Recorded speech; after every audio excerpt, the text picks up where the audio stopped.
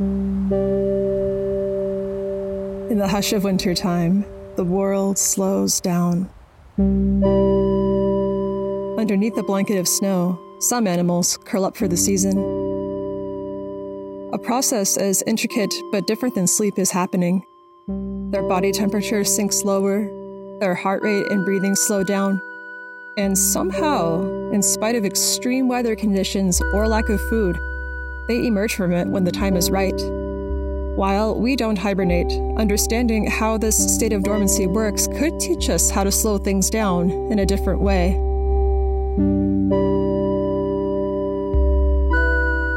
Hi, and welcome to AudioHelicase, the podcast of the Whitehead Institute. Here, we unwind the science and the people behind some of the Institute's most exciting discoveries. I'm your host, Margot Ferris, Science Communications Officer at the Whitehead. Today, we are peering into the neuroscience of hibernation. I think the biology is really fascinating, which is why I love studying it, but I think there's also really intriguing possible applications. That's Siniša Hrvatin, member of Whitehead Institute and assistant professor of biology at MIT. He researches hibernation through the intersections of neuroscience, metabolism, and genetics. Hrvatin's story with this field began in grad school at Harvard University with an unrelated project. His PhD research took place in the lab of Doug Melton, where he studied specialized cells that control blood glucose, or sugar, in mice. In this experiment, some mice were fasted, or not given food, overnight, in order to see what changes when they have low blood glucose. And then, in the following mornings, Hrvatin saw something strange. Some animals were, behaving fairly normally, but then other animals seem oddly lethargic and slow-moving, and it looked as if they were sleeping, but it was more profound than sleeping. That's when I first realized this is very unusual. I didn't quite appreciate that animals, that mice do that, and I went on to look into the literature, and it turned out that this has been previously described, and it's called torpor. Torpor is a hibernation-like state that helps an animal survive harsh conditions in their environment, like cold weather or lack of food. Two big things happen during both torpor and hibernation. Metabolism slows down, and body temperature drops below normal. Metabolism is the orchestra of processes in the body that produce energy living things need. When mice eat, they convert food into fuel, like glucose. Animals typically use a combination of sugars and fats as a fuel source. During torpor, mice usually use fat reserves to survive. As for body temperature, it normally stays around 37 degrees Celsius, or 98.6 degrees Fahrenheit, for pretty much all mammals and birds. During torpor, it can drop to as low as 15 degrees Celsius, which is just under 60 degrees Fahrenheit. For reference, humans go into hypothermia below 35 degrees Celsius, or 95 degrees Fahrenheit. For animals that can go into torpor, though, this is normal. Not all animals hibernate, but some, such as lab mice, can enter this hibernation-like state of torpor. For mice, torpor does not need to happen during wintertime.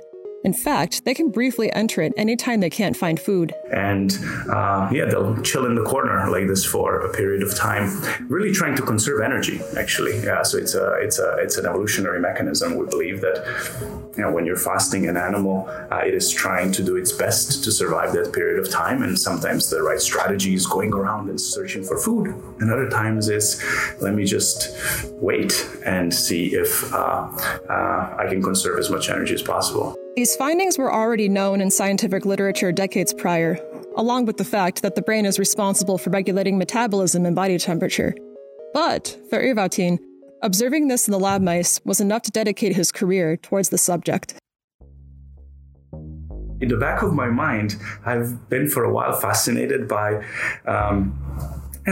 space travel and thoughts about hibernation, suspended animation, all these things, but in a very more childlike, I would say, way, not really seriously thinking about how one would go about studying these. But I think when I began to appreciate that we have laboratory animal models that could be used to study some of these torpor-like, hibernation-like state, it really made me realize, well, that is something that we can discover. We could discover how this state is controlled, how animals can enter in, how the tissues survive in those states, and maybe then we can apply some of those things to human cells eventually. As a postdoc at Harvard Medical School, Hrvatin turned his focus toward the brain.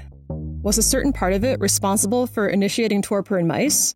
First, he looked at the brains of mice in different stages of torpor, specifically which regions were active during those stages. And we weren't actually sure if we're going to find a lot of active regions when you're in this cold, state of torpor, but it turns out there's plenty of regions of the brain that were newly activated as the animals were entering these states. Then, the next question his lab asked was, if they genetically labeled neurons that were active during torpor, and they switched on just the right ones, would that make mice go into torpor? Turns out, yes. And we saw that within minutes of activating the neurons, the body temperature began to drop, and it dropped all the way down to pretty much the levels that we saw in natural torpor. And we also saw that the metabolism was dropping and the respiration rate and so on. This happened even in mice that were already fed, or if they had already gone through torpor. We were really surprised, actually, that this worked, because it was a little bit of a shot in the dark, to be honest, at the beginning. The lab narrowed down the brain regions even further. And then they broke one region down into individual neurons, tens of thousands of them, and found which ones were active during torpor. And then there it was, a population of neurons peppering the preoptic area. It is not uncommon to find a lot of different functions packed into the same spaces of the brain, and the preoptic area is no exception. This part of the brain has neurons involved with a number of things, like sleep, thirst, aggression, temperature regulation, metabolism, and now torpor. So there are kind of layers and layers of building this, starting from the whole brain to a region, to a subset of neurons in the region that finally got us to this population of neurons. This experiment demonstrated that these neurons in the preoptic area, more specifically, the AVMLPA, are necessary to produce aspects of natural torpor.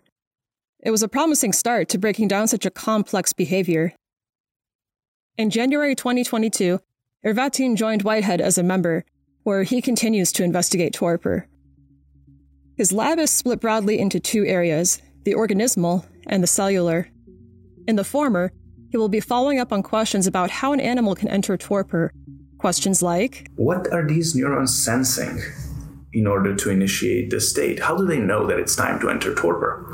Also, how do they actually induce a body-wide change that results in torpor? How do they change the metabolism? How do they lower the body temperature? How do they do these things? Is this through a series of neurons that are connected to them, that are sent out to all the different organs in the body, that are coordinating these responses? So we're really trying to understand a bit more of the bigger picture of how the brain is controlling the body. His group is also venturing in hibernation. They have set up a colony of hibernating hamsters to answer these questions as well. For an animal to enter hibernation, it takes about 2 to 3 months of exposure to fall-like or winter-like weather, conditions the lab can simulate. During hibernation, their body temperature, as well as other hibernators, drops to 4 or 5 degrees Celsius, which is about how cold it is inside of your fridge. Hibernators stay in this state for a few days, then they come out for a day or half a day, then they go back, and out, and back again. They cycle in these deep torpor states for the entire season. Why do they keep on coming out every few days? It's one of the big mysteries in hibernation, because the animal's generally trying to conserve energy, but it spends like 80 or 90% of its energy just coming out every so often. So it must be important for it, but we don't actually understand why that is the case. And then how does it know when to end the whole hibernation season? So we're trying to think about it from the standpoint of the brain and neurons that control these circuits. The other part of Hrvatin's lab focuses on the cellular level. In hibernation and torpor, the brain coordinates these states of low temperature and metabolism, and many cells in the body go along with it. And that's not that trivial, because if you, for instance, take human cells and you put them in the fridge, they'll generally die within a few days. But if you do the same experiment with cells from hibernators, it's remarkable how much better they are at that. You can stick the hibernator cells in the fridge, and a week, sometimes even longer, 2 weeks out, they're pretty much fine. So that tells me that there is something in the individual cells that doesn't require the whole body, something in the cells. We call that cell autonomous. So the cell on its own is capable of surviving the cold. And we're trying to figure out what's behind that. Getting human cells to survive low temperatures alone may not teach us how to hibernate, but it could nonetheless offer some interesting applications. It's been long known that cells in a state of low metabolism are more resistant to stressors, such as low oxygen, which can happen during things like heart attacks and strokes. So is there a way to induce a cellular kind of hypometabolic state to preserve cells during stroke? That's a question that I think might come out of this research as well. Until then, preliminary findings in Hrvatin's research suggest that similar brain circuits are involved in initiating torpor and hibernation in mice and hamsters. And that'll be pretty interesting, because then it might begin to ask questions about how have these evolved differently, or how are they wired, that one of them requires just a few hours of fasting and the other one requires months of preparation to enter the state, and of course they lower temperature to different levels and so on. But yeah, I'm excited about getting a handle on hibernation. I think it's actually a fantastic field for a young scientist to be involved in, because it's still so underexplored, and we understand so little about it that I wouldn't be surprised if we find something pretty surprising and fun and novel. I have high hopes.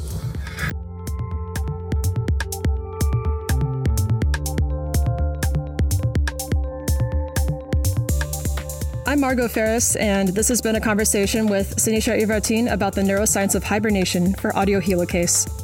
To learn more about the science and people at Whitehead, please subscribe to AudioHelicase and check out wi.mit.edu.